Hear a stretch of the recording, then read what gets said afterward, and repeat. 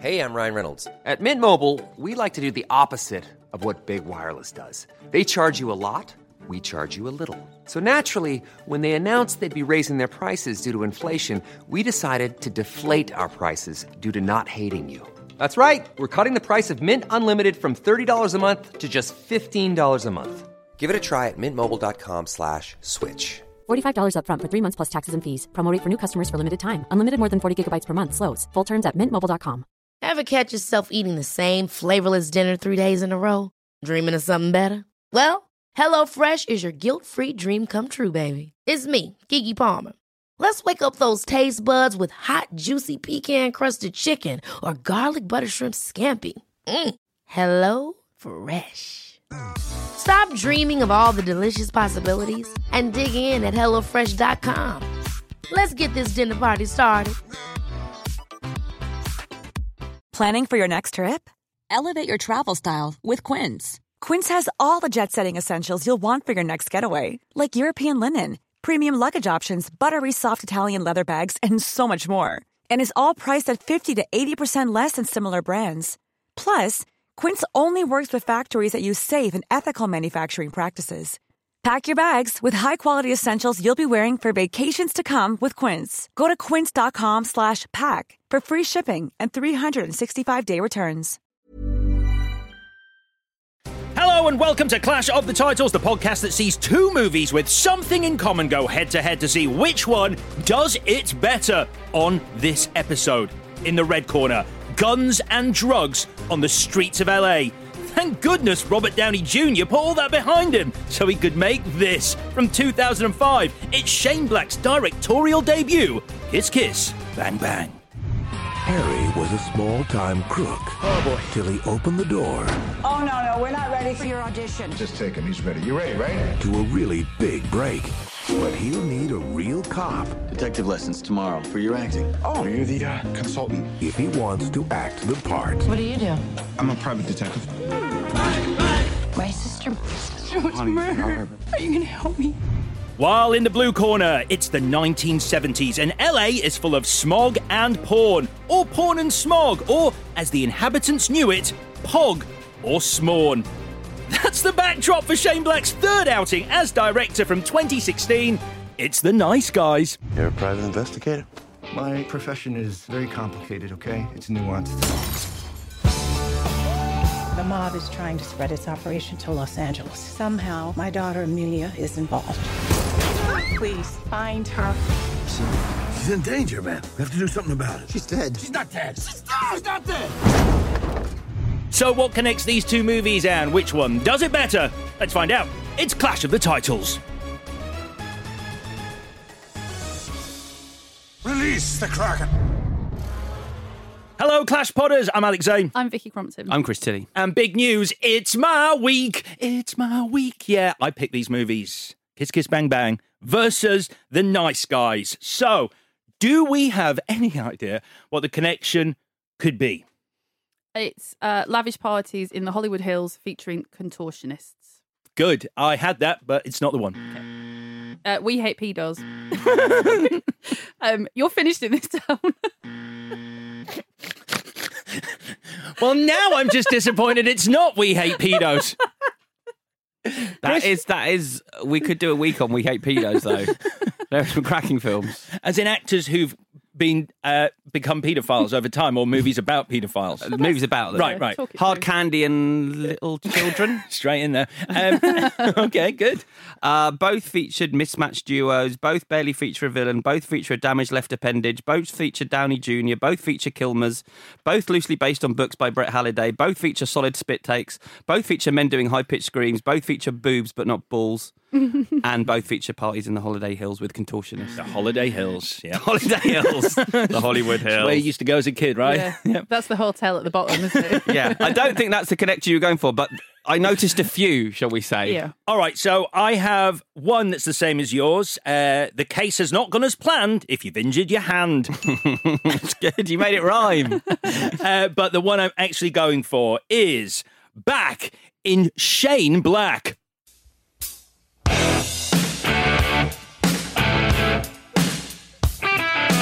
That's all I'm going to play of that because they are notoriously a litigious band. So, Playing with Fire, which is actually another AC/DC song. It's not. Okay, so the reason I picked these this week, because obviously Bad Boys for Life is out this weekend, and I was going to do Bad Boys versus Bad Boys 2, and then I just thought, look, if we're doing buddy cop movies or buddy movies, why not go to the master of the genre, Shane Black? And I decided to pick movies he's written and directed, as opposed to just written, although I did toy with doing The Last Boy Scout, but I didn't. I think we're going to do it later.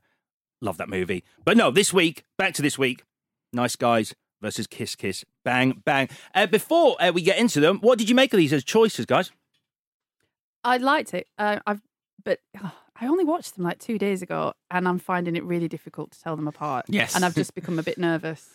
I agree. Because of those similarities, Yeah. there is a lot of crossover, and you feel like almost the performances could be crossed over Yeah. as well as the plots. And I listened to an interview with Shane Black, and he said that, or he agreed with the statement that they were spiritually related. Yeah, I saw an interview, I think it was on the red carpet. I felt tricked because there was, you know how they do clickbait, and the caption on the YouTube video was Shane Black reveals the connection between Kiss Kiss Bang Bang and the Nice Guys. I'm like, going to look at that. That's going to be my connection. Just borrow it for the show.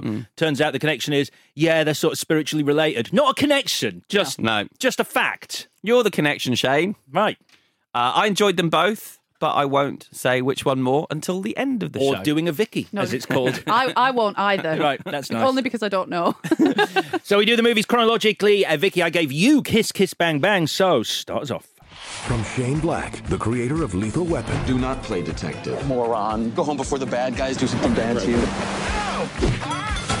2 corpses in 3 hours. I mean, that's unusual, right? Yes. Comes a mystery. It's a frame-up. First things first. Do you have the corpse? I got rid of it. You threw it away. Look up idiot in the dictionary. You know what you'll find? A picture of me? No. The definition of the word idiot. Ow! That starts with a kiss. Why'd you lie to me? It was an excuse to stay around you, so I think... Ow! Did I just cut off your finger? Yeah. It's on the floor. Pick it up. And ends with a bang. Where is the girl? I watched Kiss Kiss Bang Bang, which doesn't so much as break the fourth wall as pound it to dust, then reassemble it into a custom-made trope breaker to jackhammer the shit out of any remaining unreliable narration. It also represents something of an inevitable comeback for Robert Downey Jr., because when your movie calls for a wisecracking, punch-drunk rogue who would also willingly scoop a huge spider out of your bra, really, who else do you think of? It wasn't that big. Oh, it was pretty big. Really? Well, it's not. Remember little money spiders? That's about my tolerance. Yeah, no, I mean, I've seen a house spider in my own home bigger than that. That's true. I was actually unimpressed with the spider. That's on my list of changes, but we'll come to that later. Bigger spider. Well, let's give you a bit of background on this. So, Shane Black, he obviously of Lethal Weapon, The Last Boy Scout. So he has been acclaimed with like reinventing, or at the very least reinvigorating, the buddy movie dynamic. So from what I can tell, he sold the spec script to The Long Kiss Goodnight for $4 million. Mm-hmm. I think that's a brilliant film, but it didn't do that well in the US. So then he retreats, drinks a lot of grown-up drinks, as far as I can tell. Yeah, they say that, don't they? I think I read the same thing where it's like he felt burnt out after The Long Kiss Goodnight. I don't know, you've just been paid $4 million. Yeah. I'd take 9 years off as well. Yeah. I mean, really? Like, I'm a bit burnt out. Are you, Shane? Because you got $4 million in your bank account. Go have a margarita. Have a margarita, read a lot of dime store detective novels, and then write Kiss Kiss Bang Bang at some point. Become a notorious party boy, basically. Yeah. I know someone who worked with him at that time, and they said it was pretty nutty. Yeah, I can imagine. He looks like a man who's lived, and I think you have to live to write the movies he writes. Yeah. Maybe so, yeah. Oh, yeah. I mean, yeah. I don't know. But especially if they're based on personal experience. The voice of reason there. What we're saying, kids, is don't live too hard if you want to be a scriptwriter. You can use your imagination, surely. Yeah, or just watch Shane Black movies. And then copy that, yeah.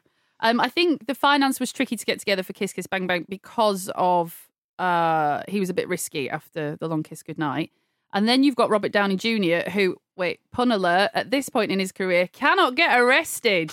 Literally, because he's literally just been in jail. You get it? And that's what agents say in things, like when you can't get any work and that, like, I can't get you arrested. It's good. Yeah. I mean, the bit of backstory to that. So, yeah, he was uninsurable. That was the problem with Robert Downey Jr. because of his history with drugs and firearms and the whole thing. Getting into children's beds. I don't remember that. It was his neighbour, yeah. He broke into their house and went to sleep. It's not funny. The article I read left out the child bit. Was it a children's bed? I believe it was a child's bed, yeah. Wow. The child wasn't there as far as I know. But he just went to sleep in the bed. Yeah. Bed to bed. That's not a thing. That's not your motto. But yeah, so I mean, like, because it was the singing detective that sort of got him back on the road to rehabilitation as far as Hollywood was concerned. And that was because it was Mel Gibson who paid his insurance for that movie because they'd become friends on Air America. And Mel Gibson was like, let's get you back in the game, buddy. And so he paid his insurance. And then Joel Silver, who obviously produced this, they became friends on Gothica, which Robert Downey Jr. was in, that Joel Silver withheld 40% of his salary until they'd wrapped so that he actually finished the movie. Like pocket money, sort of, but bigger stakes. Well, not that big, because he was like, I mean, if you think back to what he got paid for Iron Man, $500,000 was what he got paid, which is kind of insane when you think about what he did with that character and where he is now. So Robert Downey Jr. is hanging around in Joel Silver's office. Shane Black asks him to run some lines, and they're like, unavoidably, this is the person we want. Like, there is no one else that can do it. And obviously that fits with our budgetary constraints at the moment. Happy days. So then you've got two previously very big deals making their comeback in this film. I would also like to read out a quote from Mark Kermode, who reviewed it at the time. I don't agree with this, but I think it's very funny. Black's directorial debut could hardly be termed a personal insight unless he is a man of no substance whatsoever. Wow. I think it's very funny.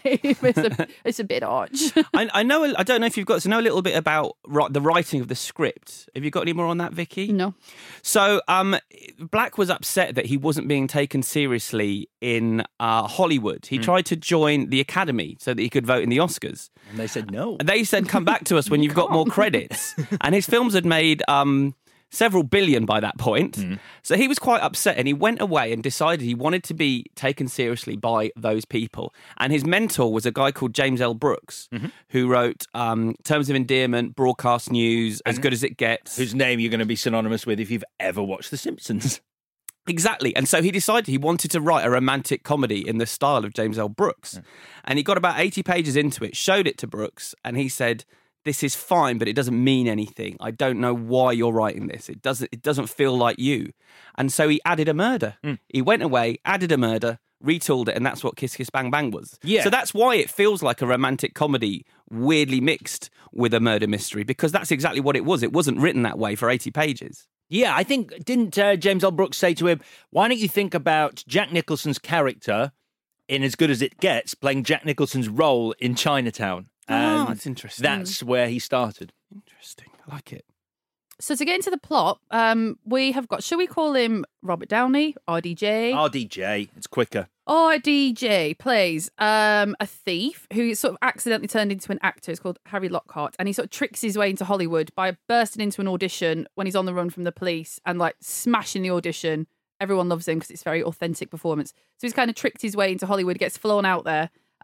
And he's at this lavish LA pool party with contortionists and lots of girls. And then, well, you've mentioned contortionists twice. Sorry. Have you got a thing for contortionists, good or bad? I've been to parties with contortionists. What? So they weren't as nice. It's more like a warehouse space, right? With contortionists. Give us a time frame. Recently, what, in my life, yeah, before children, right. Yeah, BC. Right. I haven't done that kind of party and had to look after kids the next day. Yeah. So this isn't a child's party you've organised for your kids and gone, we can't get a clown. No, but that's a fantastic idea. Maybe they'd love a contortionist. Because the kind of spaces I was seeing them in, they'll work for cheap.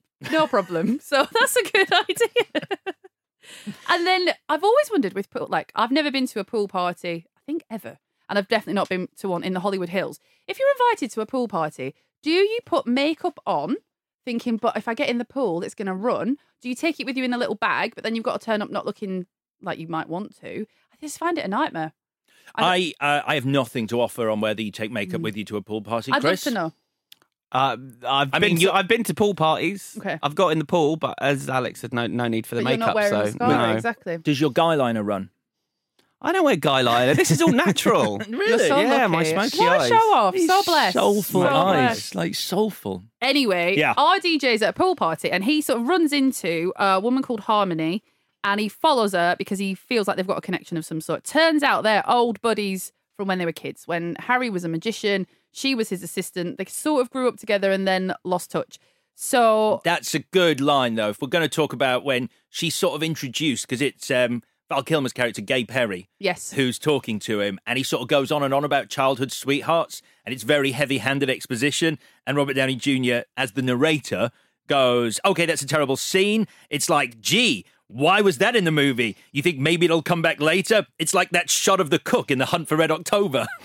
I knew you'd like that. I love that joke. I love that I joke. forgot to mention Gay Perry. Yeah. You did. I did, which is ridiculous because I love him in this. So we're introduced to Val Kilmer, who's a private investigator working for the producer, whose name I forget, that Robert Downey Jr. has been hired by. And he takes actors out to sort of show them the tricks of the trade to try and make them a bit more, their screen tests a bit more authentic. He is hard as nails. He's basically, in comparison to Robert Downey Jr., he's quite silent and he's quite scary. Yeah, Black says of him that he was, as a character, an attempt to break stereotypes because he'd never seen the gay guy who kicks down the door, shoots everyone and bails your ass out before. Yeah, I mean, yeah, I've some things to say, surprisingly. Go on. Say them, V. Just the fact that the character's called Gay Perry, and the fact that a lot of Robert Downey Jr.'s interaction with him is either affected or genuine. I don't know which is worse. Surprise at things that gay men do. Yeah. And I found in 2005 I laughed, and now I was like, shut the fuck up. Like, have you never met a gay person? And you clearly have. So why are you like? It annoys me. I agree. I do agree. It's sort of jarring at points. And but offensive. Then, yeah, all right, fine. Jarring / offensive. But there is that bit where the lines are just so good where he goes to Gay Perry, he goes, still gay? And Val Kilmer goes, me? No, I'm knee deep in pussy. I just like the name so much I can't get rid of it. That is funny. It's funny. It's more like there's a line from the producer to Val Kilmer. He's like, oh, so the first thing you do when you see a man is you want to fuck him, but I would never think that. It's like no one talks to gay people like that. That's good. That leads on to the line. It's like, I see an elephant and I don't think I'm going to drain its blood to paint my boathouse. It's just such a surreal line. It's brilliant. Yeah. Did supposedly the Gay Perry nickname was supposed to be a pun? It's Gay Paris. Yeah. Did you? I never noticed that was supposed to be a pun. Well, is that true? Yeah. And Vicky noticed it apparently. So if I noticed it, well, there you go. It must have been very heavily telegraphed. It's a weird mixture. The humour, some of the off-color humour and stuff. It's a film that was definitely progressive in 2005 and not progressive in 2020. Yeah, it's unfair, I suppose, to apply the same lines. It's just when I've heard Shane Black talk about Gay Perry, he's like, I wanted someone who's ultra masculine and gay, and it's like, yeah, I know a lot of masculine gay men. It's not groundbreaking to me to see a man who's very comfortable in his definition of what masculinity is, and he sleeps with men. It's not a big deal. Well, it's the fact that they just keep referencing the fact that he's gay. It feels like the film is patting itself on the back constantly for having done it, rather than just have him be another dude in the film. But then I suppose, in fairness, in 2005, up until that point, maybe the gay characters we'd seen on screen were a bit more what you would put on the axis of femininity, and therefore it was groundbreaking. Not so much that a person like that, like, let's not be surprised a person like that exists, because of course they do, but that they don't get screen time as much as they should. Maybe. So it's a good job he's in it as well, because Val Kilmer's so good in it. It's really I mean, amazing. I look at where he was in his career, and it wasn't a great place. I mean, I noticed, I checked, because I mean, obviously, RDJ is in it more, but he gets top billing.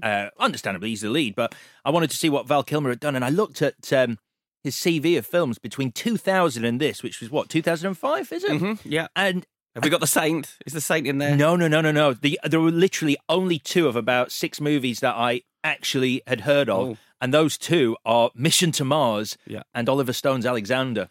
So he was not in a pretty successful place with the choices he was making on screen. He's as good in this film as he is bad on the film's commentary. What a pain in the arse he is on that. You've got Shane Black, Robert Downey Jr. and Val Kilmer. That should be a rock and roll commentary, and he's so annoying. Why? Define. Because he keeps trying to make jokes. They're trying to talk about the film, and he just keeps making jokes that aren't funny, but he's laughing at his own jokes. I don't know if he's had a drink beforehand or he's on something, but it's just a mess. I love him already. No, the joke wears very thin. So RDJ wants to be around Harmony, like wants to reconnect with her a bit more. So I think the way the plot goes is he pretends to be a detective because he's been doing some detective work with Val Kilmer, which has inadvertently embroiled them in a murder plot. And he pretends to this woman that he's also a detective to help her solve what she believes is her sister's murder It looks like suicide. And then over the course of the film, these two seemingly separate cases become linked. Is this a point, seeing as we're talking about the plot, that I may say something? I do have my hand in the air. I don't know why. It's new. That's really polite, and I like that. And yes, proceed. I genuinely found the plot of this movie incredibly confusing. So did to the I. point where I did not know who was who the dead body was. Like, I honestly didn't get it. And this is the second time I watched it, and I remembered not getting it the first time and thinking, I'll walk in this time, having worked out. It took me about an hour afterwards in bed to process everything that had happened, and I woke up going, right, I get it. Like, the body is his daughter, the impersonation of his daughter. Oh, shit. Yeah. Oh, right, yeah. So she's there, and then Shannon Sossamon is the fake daughter who then gets killed. Yeah. And Michelle Monaghan's sister, nothing to do with it whatsoever. No. Right. And it's so, honestly, I was like, have I been taking stupid pills? That's a nice development there. Yeah. But also, I felt like I didn't care. Like, I felt like I was in safe hands the first time I watched it. And if there were bits I didn't quite get, I didn't mind because the ride was so enjoyable that the destination didn't really matter to me at the end if I wasn't quite I getting agree. it all. Yeah, I just gave up. Like, I couldn't believe I didn't get it because I obviously think I'm smarter than I am. And then I had the same thought process. This is literally the second time I've seen this. I can't believe I still don't get it. And then I thought, it doesn't matter. Who gives a shit? It's fine. I think it does, though, because I was towards the end where I'm like, I was aware that I wasn't getting it, and I was sort of like, I was spending more time while watching the movie trying to work out what the fuck was going on, as opposed to actually enjoying the movie. Yeah. And I think it's a problem maybe with both of these films, and I think Shane Black says this on the commentary for Kiss Kiss Bang Bang, but he says that oftentimes I spend so much time on my protagonist that I have no time for my villains. And so because in the film we don't really spend any time with the villain, Corbin Burnson, we don't really get a chance to sort of understand what his plot was. We're just seeing it from the other point of view. Shit! Is he in The Dentist? The horror movie The Dentist? Yeah. That's him! I was like, I know I've seen him in something. L.A. Law is what he's most famous for, if you watched L.A. Law. Never watched L.A. Law, No. but have seen The Dentist. Yeah, that's okay, it. good. Right, yeah. He should be in it more, because he's really good. I think... Yes. Yeah. I agree. The film comes together perfectly for me at the end. So I'd like to talk about my best scene, if that's all right with everyone. And I'm going to go first, because I get to decide. Well. So we've got mystery, stuff happening, solving mystery, and then all is lost. And then Robert Downey Jr. sort of turns into a superhero out of nowhere.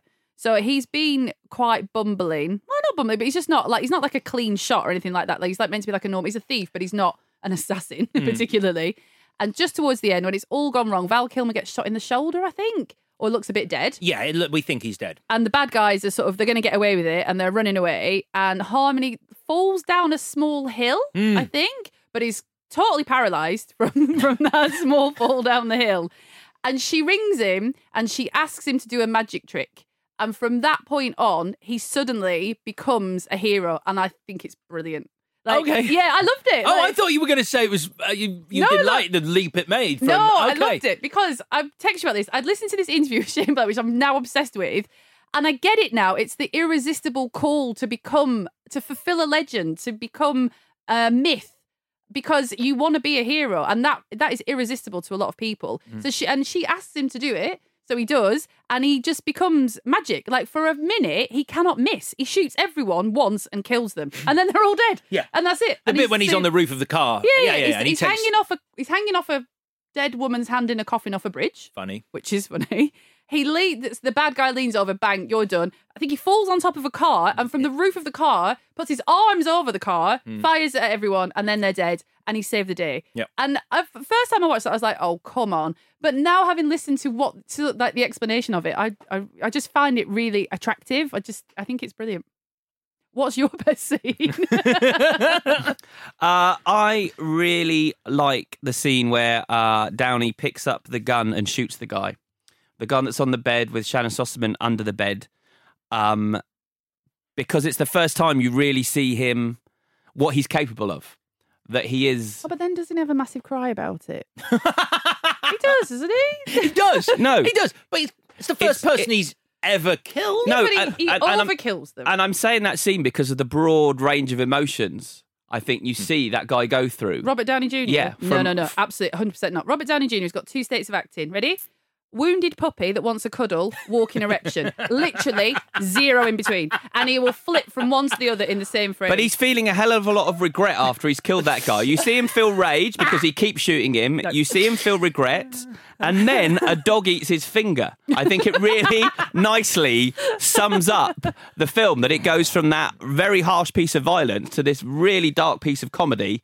And then the dog, having just eaten his finger, comes in and goes up to him and he gives him a little stroke and a cuddle. And it's like, what is this movie? I mean, literally, though, that I've just realised that you can apply one of those states to his entire performance as Iron Man. Yeah. I'm just thinking of like the start of Endgame where he's like crying, recording the thing for Pepper Potts, and he's like, if I don't make it, and then give me a cuddle. And then then he's a walking erection. Yes, he is. Just fucking on the money. On the money, yeah, that's great. Oh, I'm having that, basically. Steal, announcing it. I'm announcing a steal. There's some great lines in it from him. I was wetter than Drew Barrymore in a grunge club.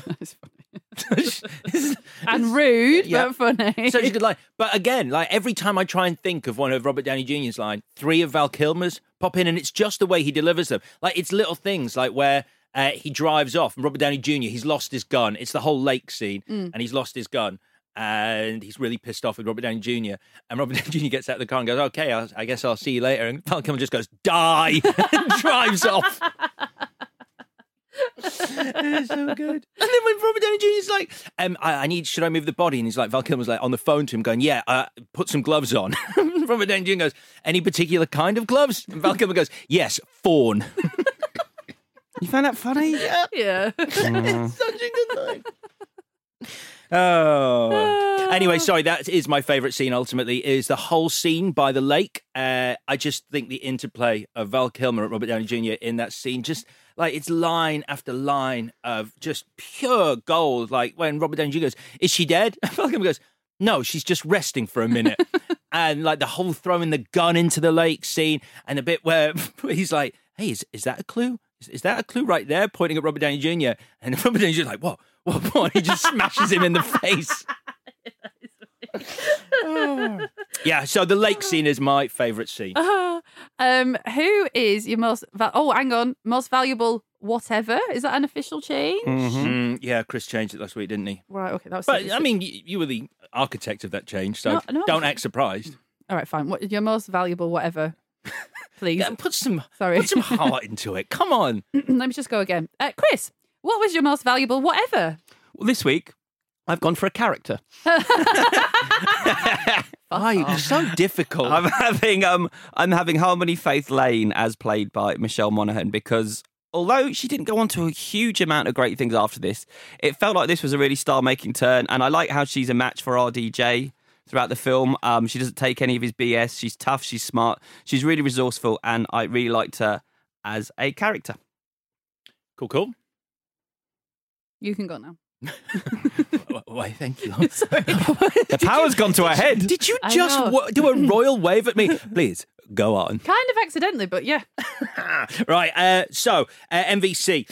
I wanted to say Robert Downey Jr. because obviously this gave him Iron Man. Jon Favreau saw him in this, and that led on to Iron Man. As I said, he got paid $500,000 for Iron Man, less than Terrence Howard got in it at the time, and he's since been rewarded for that. I was quite surprised at this, although I kind of knew it. But do you know how much he got for... By the time he turned Iron Man into a thing, for the first Avengers movie, he got $50 million. How much? Yep, $50 million. 50 million dollars for the first Avengers. That's a lot of pool parties, isn't it? Avengers Age of Ultron, $80 million. What? And by the time Infinity War and Endgame had finished at the box office, they estimate in the region of $200 million he's made from his appearances in those movies. And yet he can't buy any drinks with it, which is a real shame. Then I didn't want to go with him because it's Val Kilmer. He's just never been better than he is in this movie. It's a note-perfect performance. He's so good, but also giving a shout-out to Protocop. I love Protocop. Yeah. Mine's Val Kilmer as well, obviously. It's a very dignified performance, and it's got that, I like that still waters run deep kind of thing that he's got going on. What would you change if you could change anything, Chris? I initially had a couple of other things down, but I've changed my mind now because I've mentioned them already. More time with the villain and maybe less of the referencing of gay Perry being gay. Maybe just let him be Perry for some of the film. But I'm going with the cut of Robert Downey Jr.'s trousers. His trousers. It's how he wears them in real life. It's how he wears them in as Tony Stark. And he has them like this here, and I don't like it. I know what he's going to do. You know what I mean? How would you describe it? It's I first noticed it. If we're talking about the same thing, I first noticed it at the premiere of Captain America: Civil War, which I hosted at Westfield. And I remember going, interesting. And I'd never noticed it on film before. He wears bootcut trousers. Boot cut. With a slight Cuban heel as well in almost everything. So I think basically these characters are dressed like this because that's how he dresses in real life, and he just says this is what we're doing. Yeah. I think it looks really weird. So you would change Robert Downey Jr.'s trousers. Yep. Great. Alex? I actually have serious ones. I feel... That was a serious one. Oh, okay. Okay, sorry. I don't like his trousers. Yeah, I get it. It's a serious one. I'm sorry. I thought it was like playful, but no, it's... No, never knowingly funny. Firstly, I would have absolutely 100% more of Val Kilmer in this movie, and specifically more of him on screen with Robert Downey Jr. Their sparring is fantastic, and yet it feels to me, for a movie that really is like sold on this kind of buddy relationship between the two, or at least that's its high point for me, it's weird how often Kilmer departs and then reappears and departs and reappears. You know, I think this is an issue with like Lethal Weapon. I think if you watch the first Lethal Weapon film, Riggs spends quite a lot of time on his own in that film, and it's only when you get to 2, 3, and 4 that you really get the buddy stuff. It's introducing that relationship, and so you know this should have had a sequel. Right. You know, and it literally does at the end of the film. They're literally working together now. Yeah. So you're absolutely right. I just think in the first film, maybe Shane Black finds it hard to focus on that when he's got to do all these other things. So my bigger issue with the film is, and it's one of those that I think it's going to Marmite people. It's either you love it or you hate it. I think it's too self-aware for me. I don't like how meta it is. I don't like the fact that it's a movie that knows it's being watched and it knows it's a film. Yeah. And the minute that you see that and you see Robert Downey Jr. narrating stops in the film and talking about the film as a film, it creates a barrier between you and it. You can't really ever get that emotionally involved in it, which is why I find it quite a cold movie. Yeah. Because once you know the characters they know they're being watched. So it stops you sort of going, I'm a voyeur to this. It feels like you're being played to. So that's my biggest problem with it. Do you know what I would change? Because as I've mentioned, I did struggle to follow the plot, and it would really help me out if all the characters' names didn't end in "I." So Perry, Harry, Harmony, and I just couldn't keep track of who was saying what to who. That's my change. Good one. I can't believe Shannon Sossamon has like maybe one line in this. I know, when I saw her name in there, I was like, oh, she's obviously a huge part. Yeah, one line. No. Did you learn anything when you watched this film, Chris? Lots of bits and pieces I learned. Okay, great.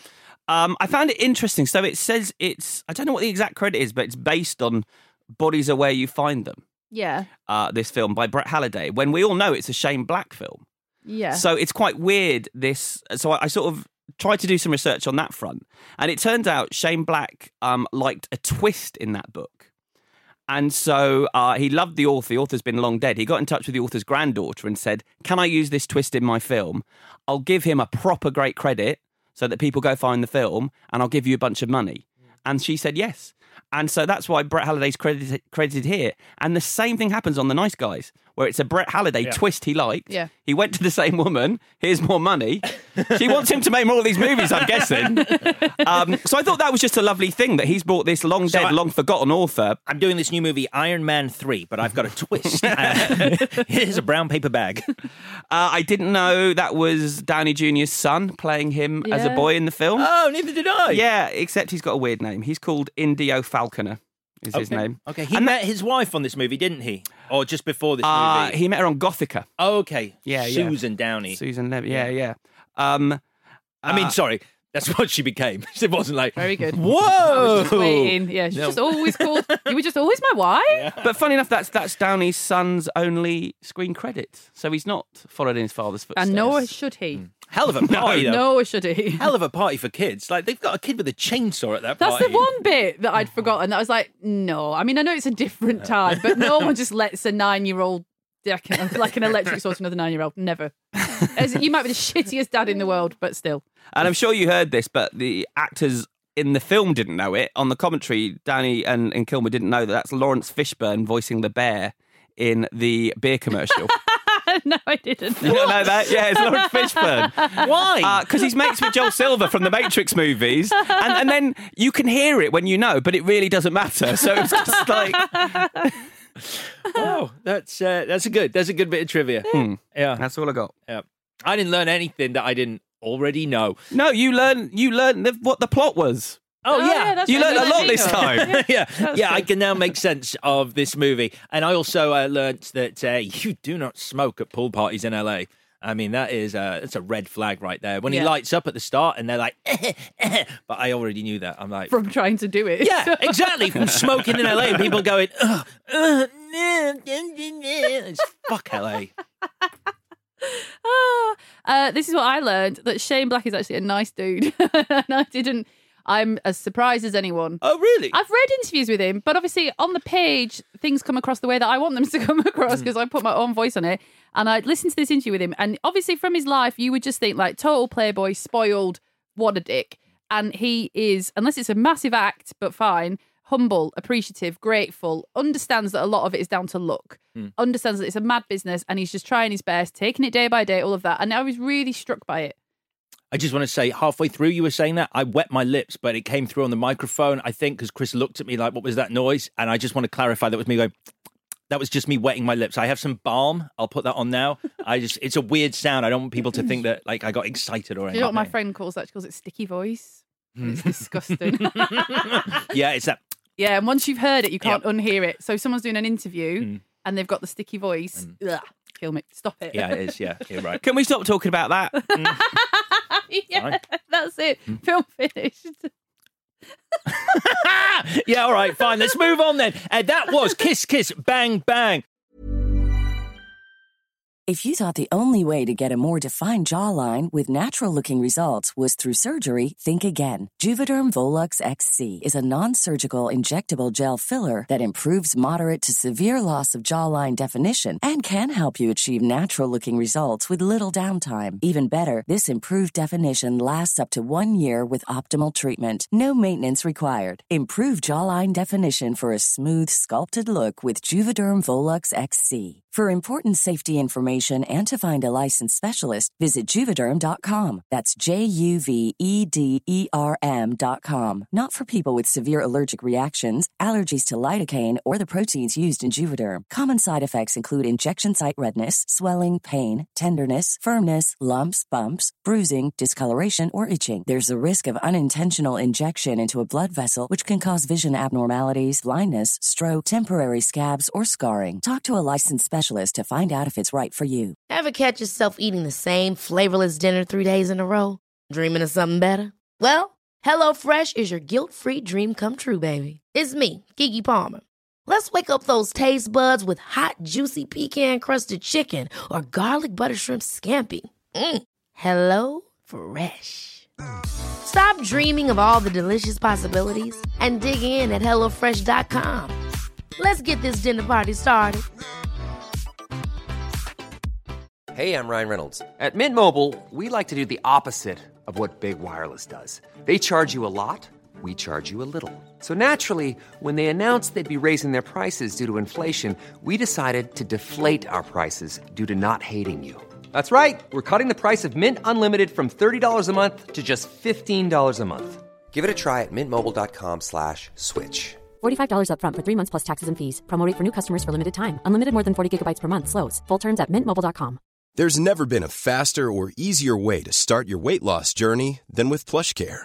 PlushCare accepts most insurance plans and gives you online access to board-certified physicians who can prescribe FDA-approved weight loss medications like Wegovy and Zepbound for those who qualify.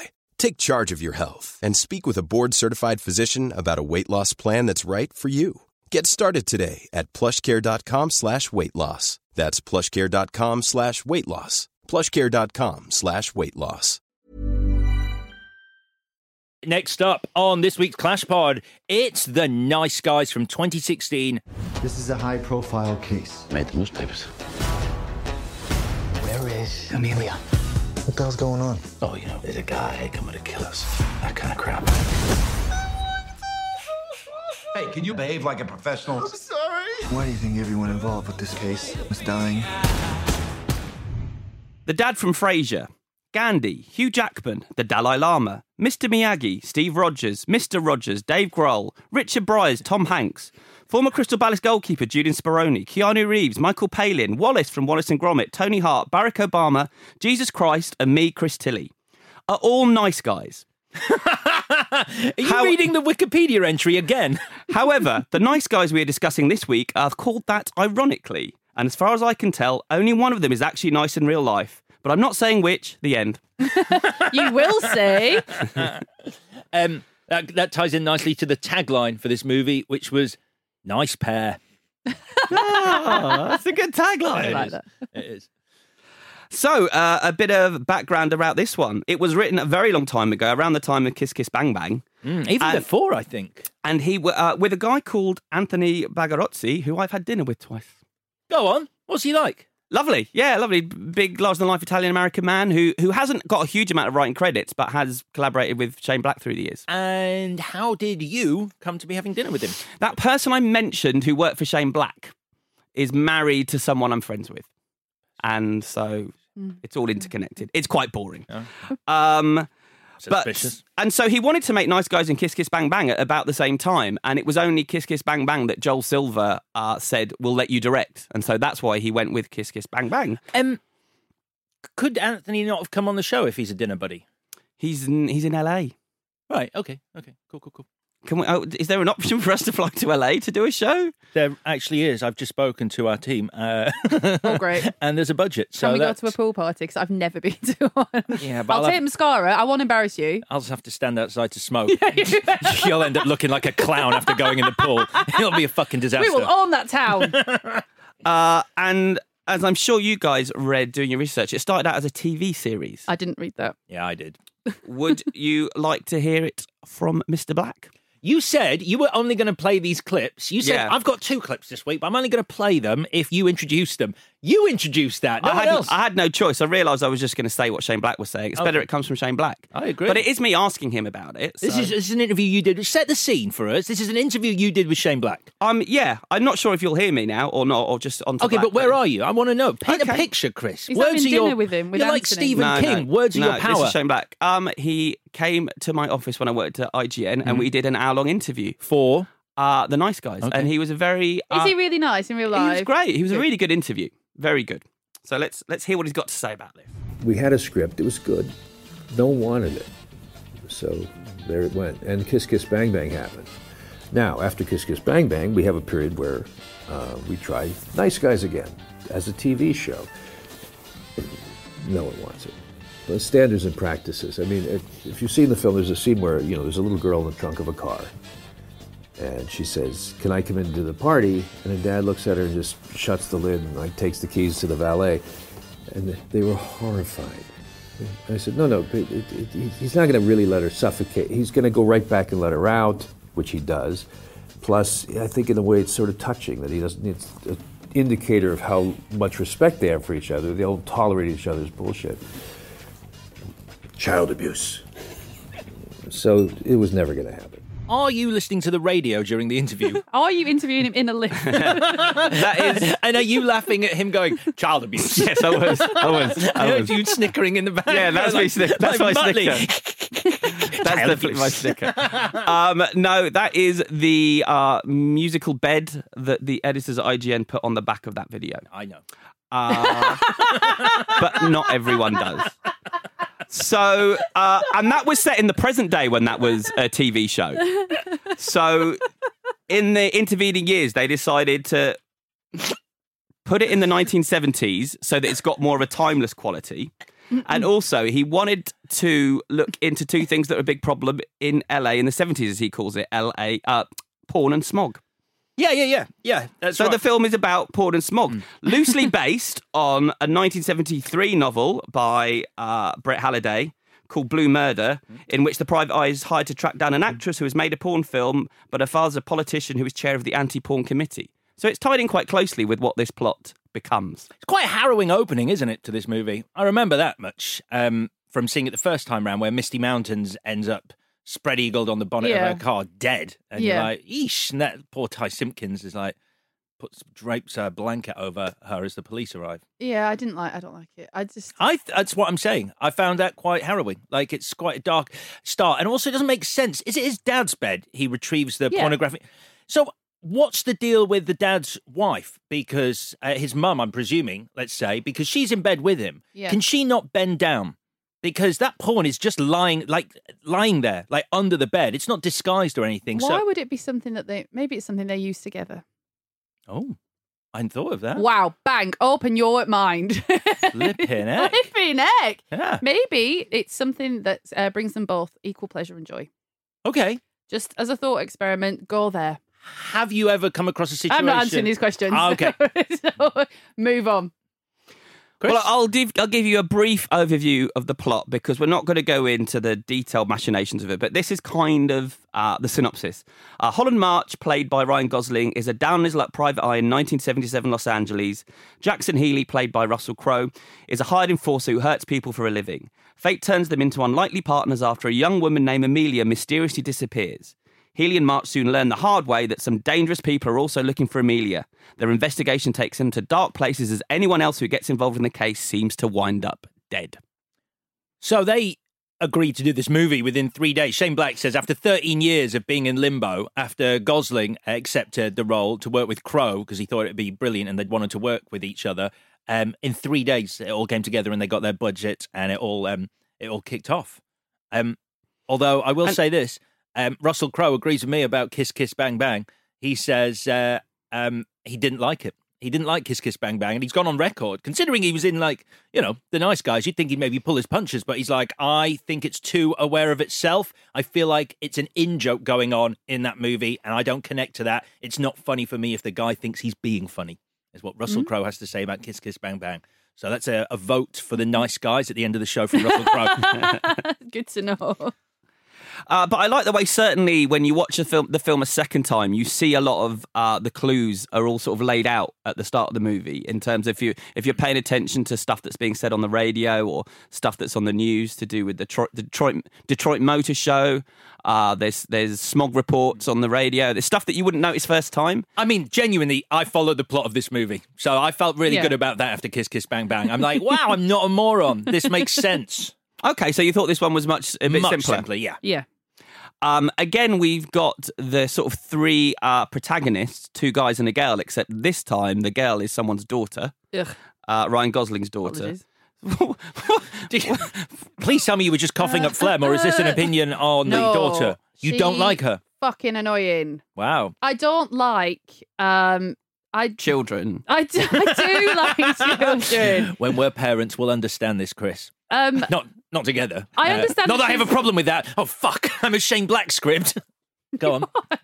Not that... I was about to repeat you. That's weird. I must be tired. Right, wait a second. Let me just get my own thoughts in order. So... You can have mine. I don't want anything to do with it. I knew that. I understand why she's necessary. She's a moral through line for these 2 men, and I get it. But just in drawing the father-daughter relationship, there's a few inconsistencies. And it's just a petty thing, but she's just an annoying, smart aleck kid. And I don't find her relationship with her dad satisfying or engaging or fun to watch. So the dad, Ryan Gosling, has sort of inadvertently killed her mum by not fixing a leak in the furnace and their house exploded. Because he can't smell. Can't smell. It's not his fault. Yeah, it's not his fault. It's not his fault. But I don't want to alienate people who can't smell right now. No, sure. Sounds like the route you're going down. No, not at all. God, I really hope that's not how it came across. That would be dreadful for me. It's all right. I'm sure now we've cleared it up. You would think, given all that's happened, he would be very protective of his child. It's a fun twist that he's not, but like, for instance, he wouldn't put her behind the wheel of a car. And he would just be a bit more concerned for her safety. And I know that's boring, but there are ways of making that. I like it. I like the world's worst dad thing because that's his arc. By the end, he's a better dad because he's not in that pit of self-loathing and despair that he's in for the movie where he literally can't even find the love and care and attention and affection to give his daughter. Do you not just find when a child goes, pinky promise, and I would place my own children, you're just like, shut the fuck up. Yeah, all right, yeah.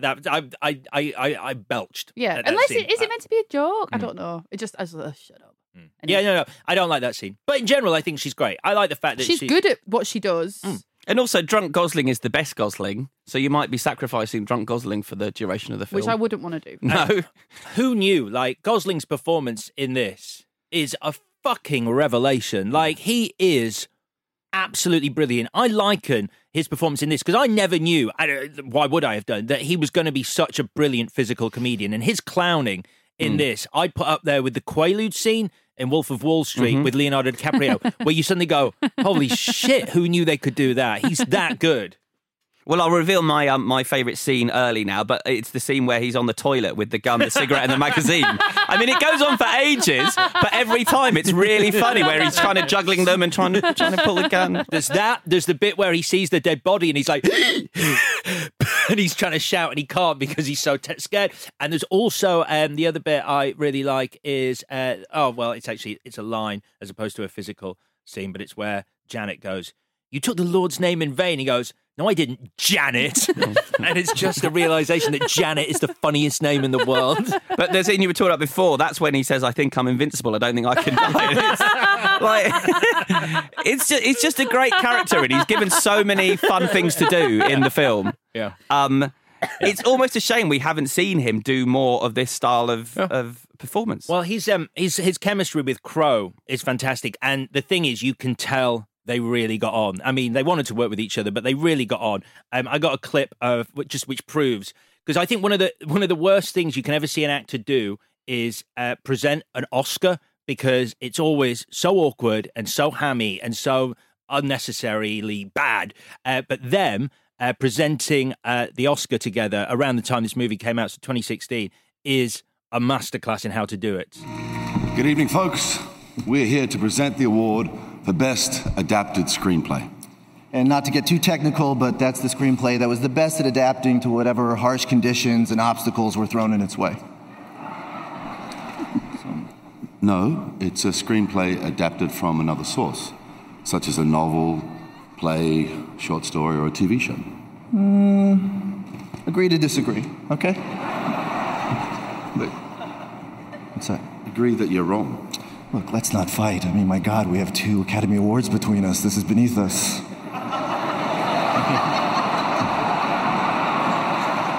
Did you win an Oscar? Well, not when you put it like that, but you have 2 Academy Awards, so technically there's 2 between us, okay? Can we just... I have 1.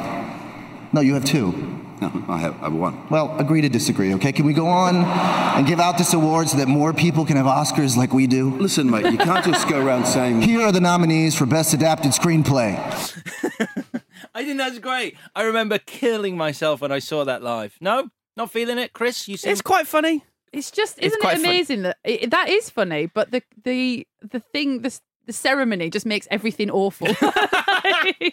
or it's like when a pigeon flies onto the court at Wimbledon. A pigeon crying on some grass is not funny until it's at Wimbledon. Okay, and you'll just laugh at anything at that point. This is funny. Do it again. You mean it's such a humourless environment that the slightest thing that might be funny is hilarious, Yes. right? Okay, slapping your thigh. Okay, good. So you liked the plot of this one better, Alex, if you could understand it, because ultimately it's a film about patronising.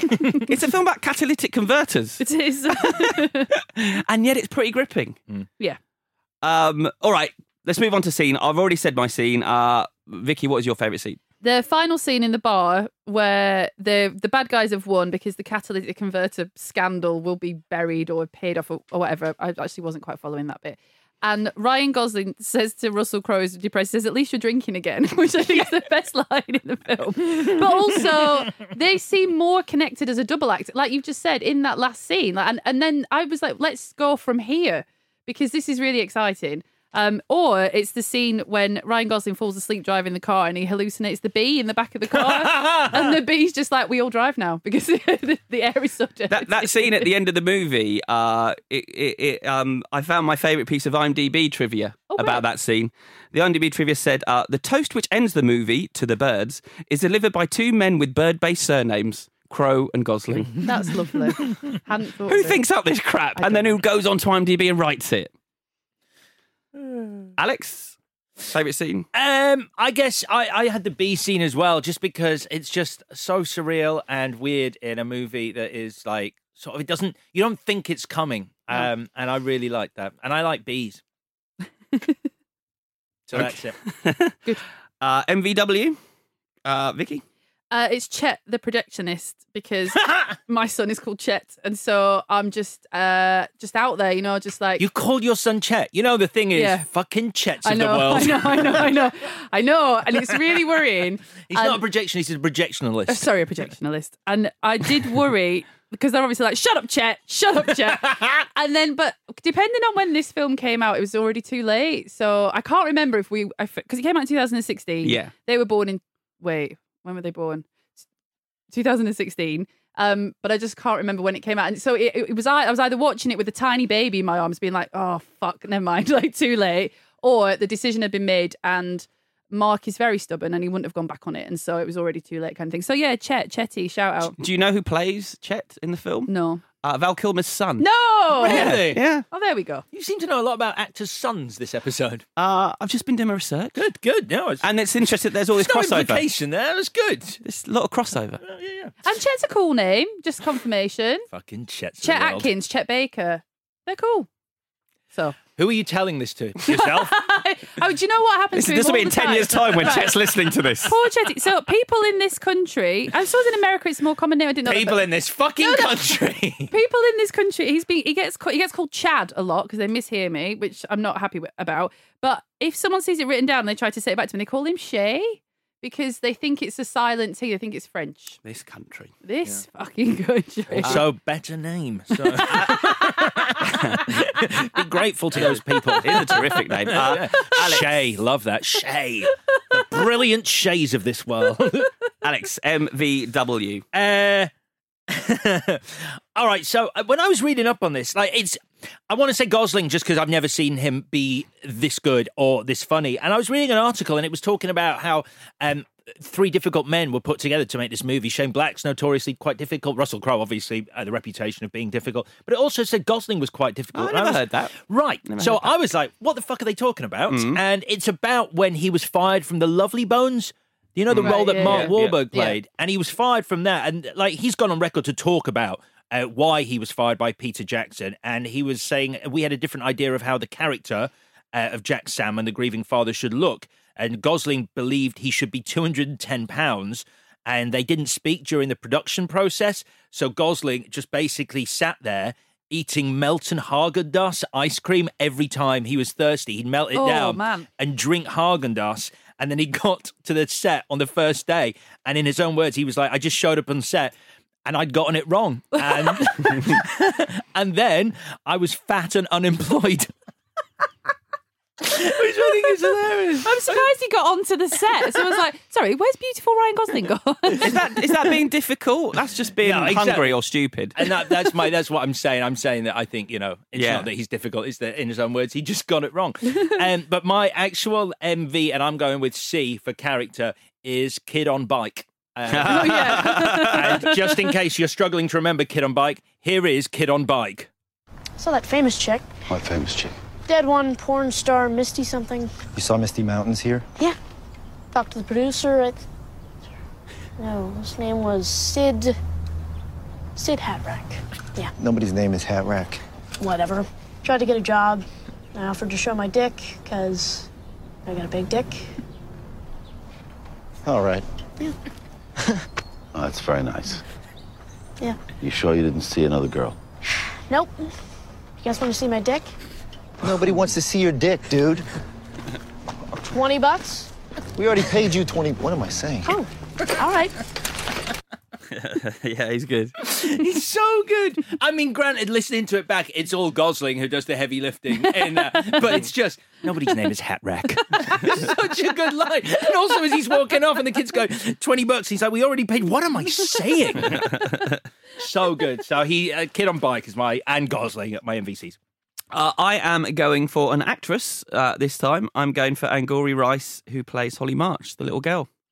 The one that Vicky hates. Don't look at me when you say that. I think she's a terrific actress. I think she holds her own against those two heavyweights. I think she's funny. I think she's adorable. I think she's really good in the movie. So that is my choice. What would shake of the head over there? What would you change? Alex, you go first. What would I change? There's not really much I would change about this movie. I guess, again, I'm sort of borrowing from your angle, which I hadn't thought of until you said it at the start, but the villain in this is Kim Basinger is the villain, or John Boy is the villain. I mean, granted, calling him John Boy and going, oh, you mean John Boy from the Waltons? And it's like, it's a different John Boy. And it's like, well, we're not sure at the moment. It's like, it's good. There's some great lines, but I don't know. I think it's sort of, there's no antagonist for this pair to really go up against, apart from Blueface, who checks out early. I really thought he was a nasty piece of work, and if he'd stuck around a bit longer, it would have been quite good. But he does set up John Boy as this guy who's flying in to murder them. So yeah, a bit of a better villain maybe. But honestly, it's difficult. I really love this. Lady V. Oh God, the kid. Which kid? Angry Rice. Holly March. Only that. Wait. Oh, you changed it. Sorry, I got confused. Yeah. We're not doing. Yeah. I think she's a good actor.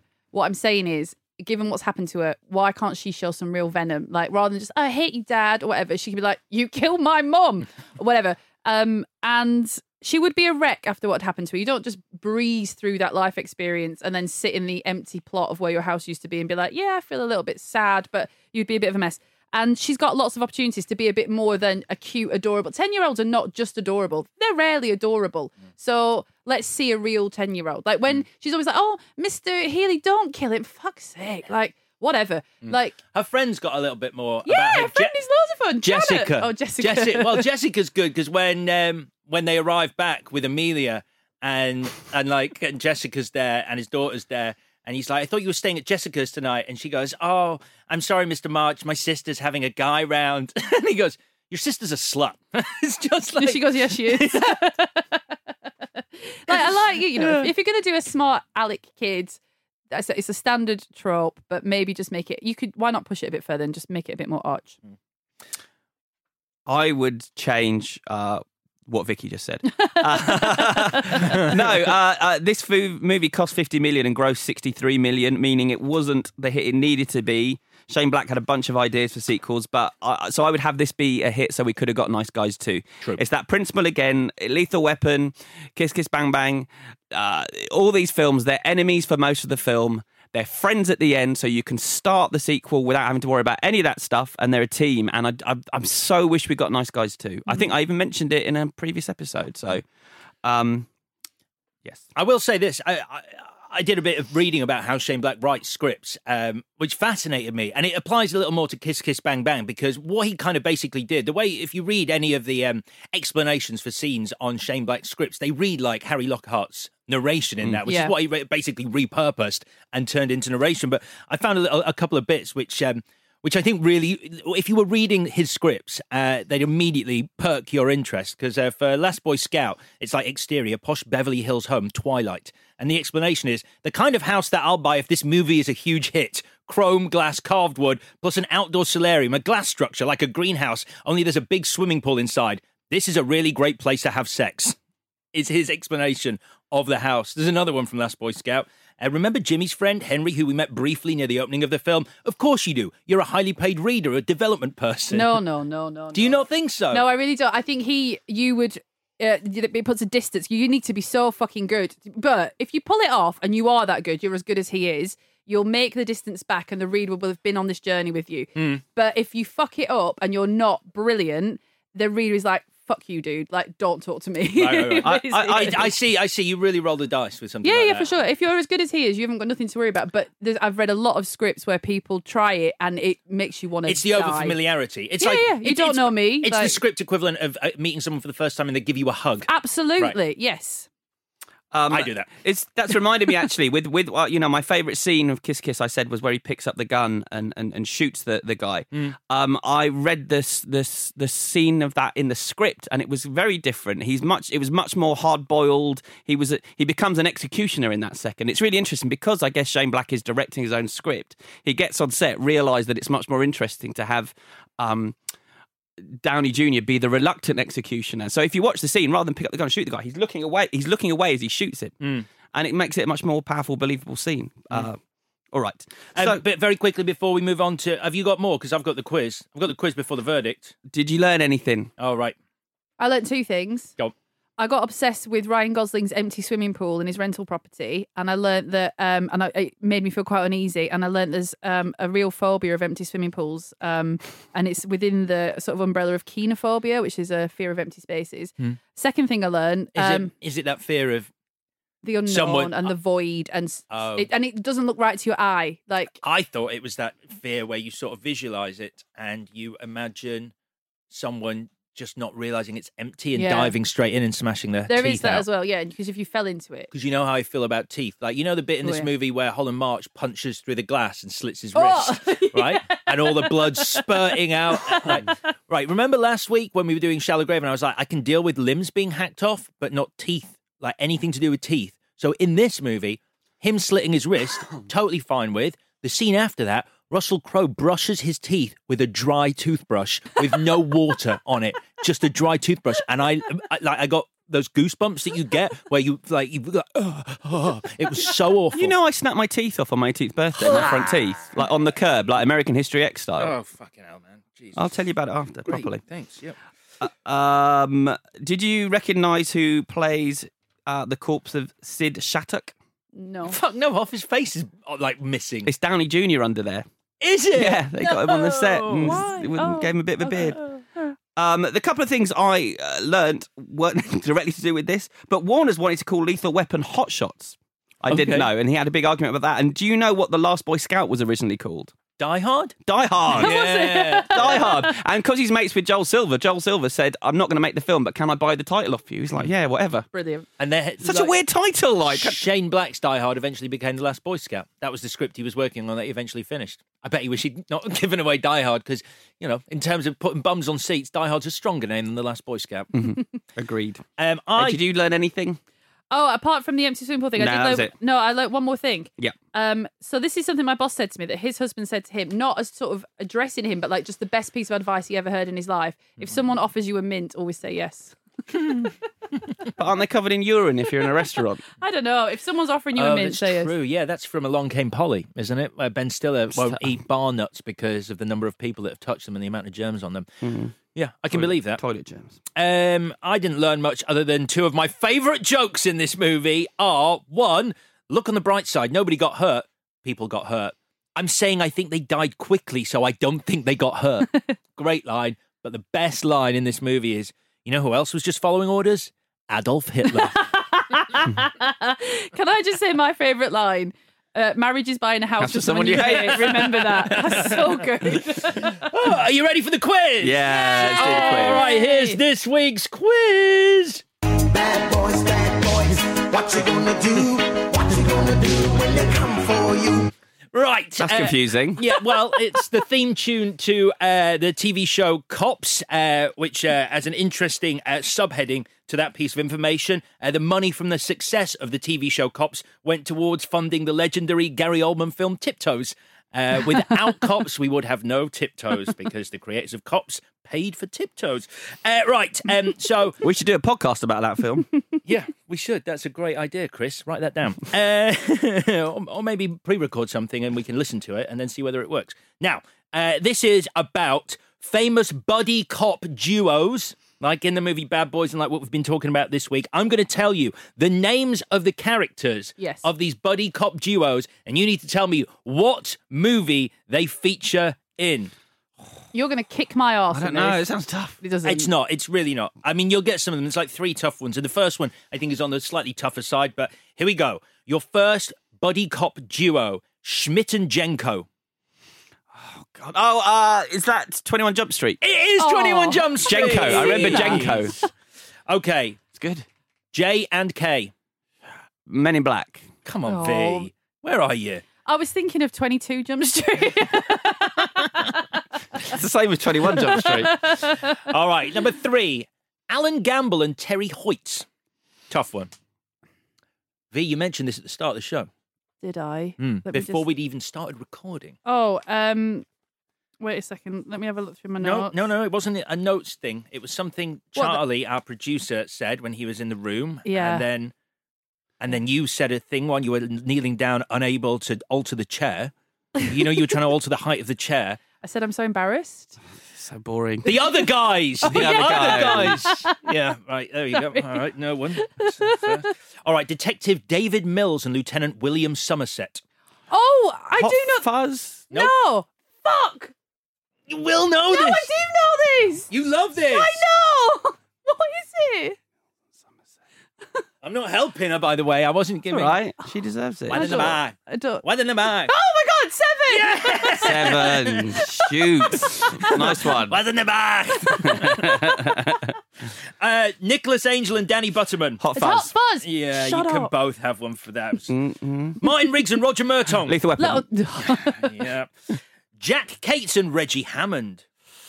Oh, is that Ride Along? No, but it is 2 days. 48 hours. Yay! I was going to say Training Day. A tough one here. Raymond and Gabrielle are the first names. Gabriel, sorry, whose surnames are respectively Tango and Cash. Tango and Cash. Yeah, you have to say it, Chris. Oh my God, sorry. 2 to go, and we are level pegging, unbelievably. Penultimate one, Ashburn and Mullins. Vicky, if you don't get this, Oh, don't say Come on, things like Vicky. that. come on. I don't know what that is. Ashburn and Mullins. Who's your favourite actress in the world? Sandra Bullock. She made a Oh, body and- movie called... She made a Miss Miss Congeniality. Congeniality. No! The one with Melissa McCarthy! Oh, Heat. The Heat. Yes! Nice one. And finally, wait, 1, 2, 3, 4 for Victoria, 1, 2, 3, 4 for Chris. Oh, Whoa. shit, man. It all rests on this. It leans more towards Chris, I'm gonna be honest. Matthew Sykes and Sam Francisco. San Francisco. One of the worst names ever. Think of a forerunner to the Will Smith, Joel Edgerton movie, Bright. One of them's not human. His name's Sam Francisco. Turner and Hooch. James Caan is in it. Oh, Alien Nation. Alien Nation, but I gave you too many clues, so it's a draw this week! I'm so pleased I won that one. All right, time for the verdict. You want answers? I think I'm entitled. You want answers? I want the truth! So, who is our winner this week? The Nice Guys or Kiss Kiss Bang Bang? Chris, you can go first.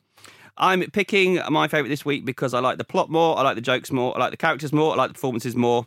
It is The Nice Guys because I like it more. The Nice Guys. One for The Nice Guys.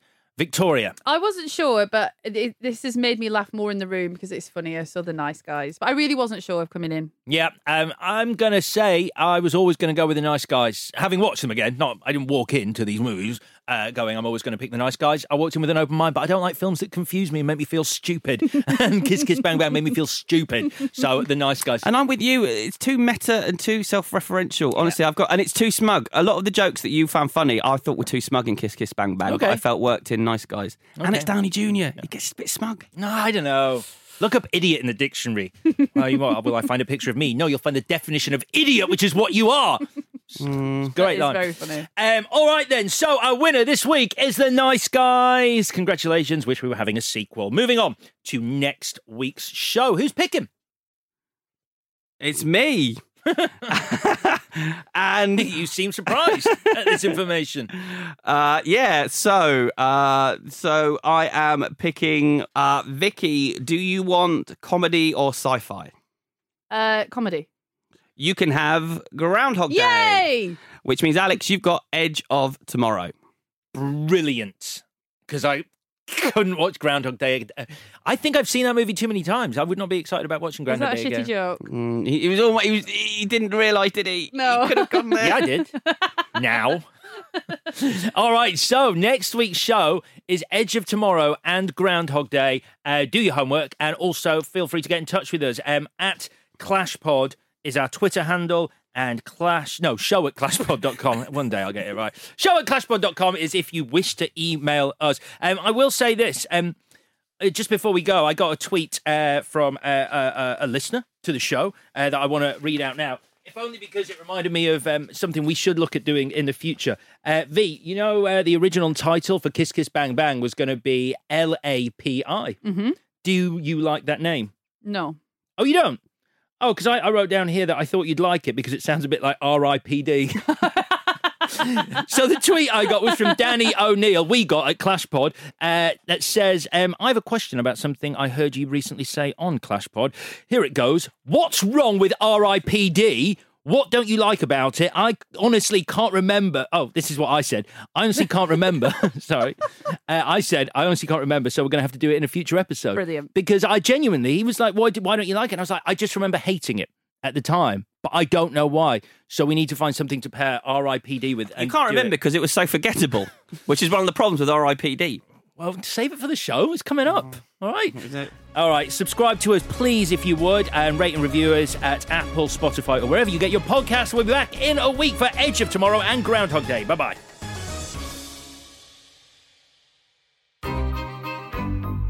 This was a Stakhanov production. Planning for your next trip? Elevate your travel style with Quince. Quince has all the jet-setting essentials you'll want for your next getaway, like European linen, premium luggage options, buttery soft Italian leather bags, and so much more. And is all priced at 50 to 80% less than similar brands. Plus, Quince only works with factories that use safe and ethical manufacturing practices. Pack your bags with high-quality essentials you'll be wearing for vacations to come with Quince. Go to quince.com/pack for free shipping and 365-day returns. Hold up. What was that? Boring. No flavor. That was as bad as those leftovers you ate all week. Keke Palmer here, and it's time to say hello to something fresh and guilt-free. Hello Fresh. Jazz up dinner with pecan-crusted chicken or garlic butter shrimp scampi. Now that's music to my mouth. Hello Fresh. Let's get this dinner party started. Discover all the delicious possibilities at HelloFresh.com.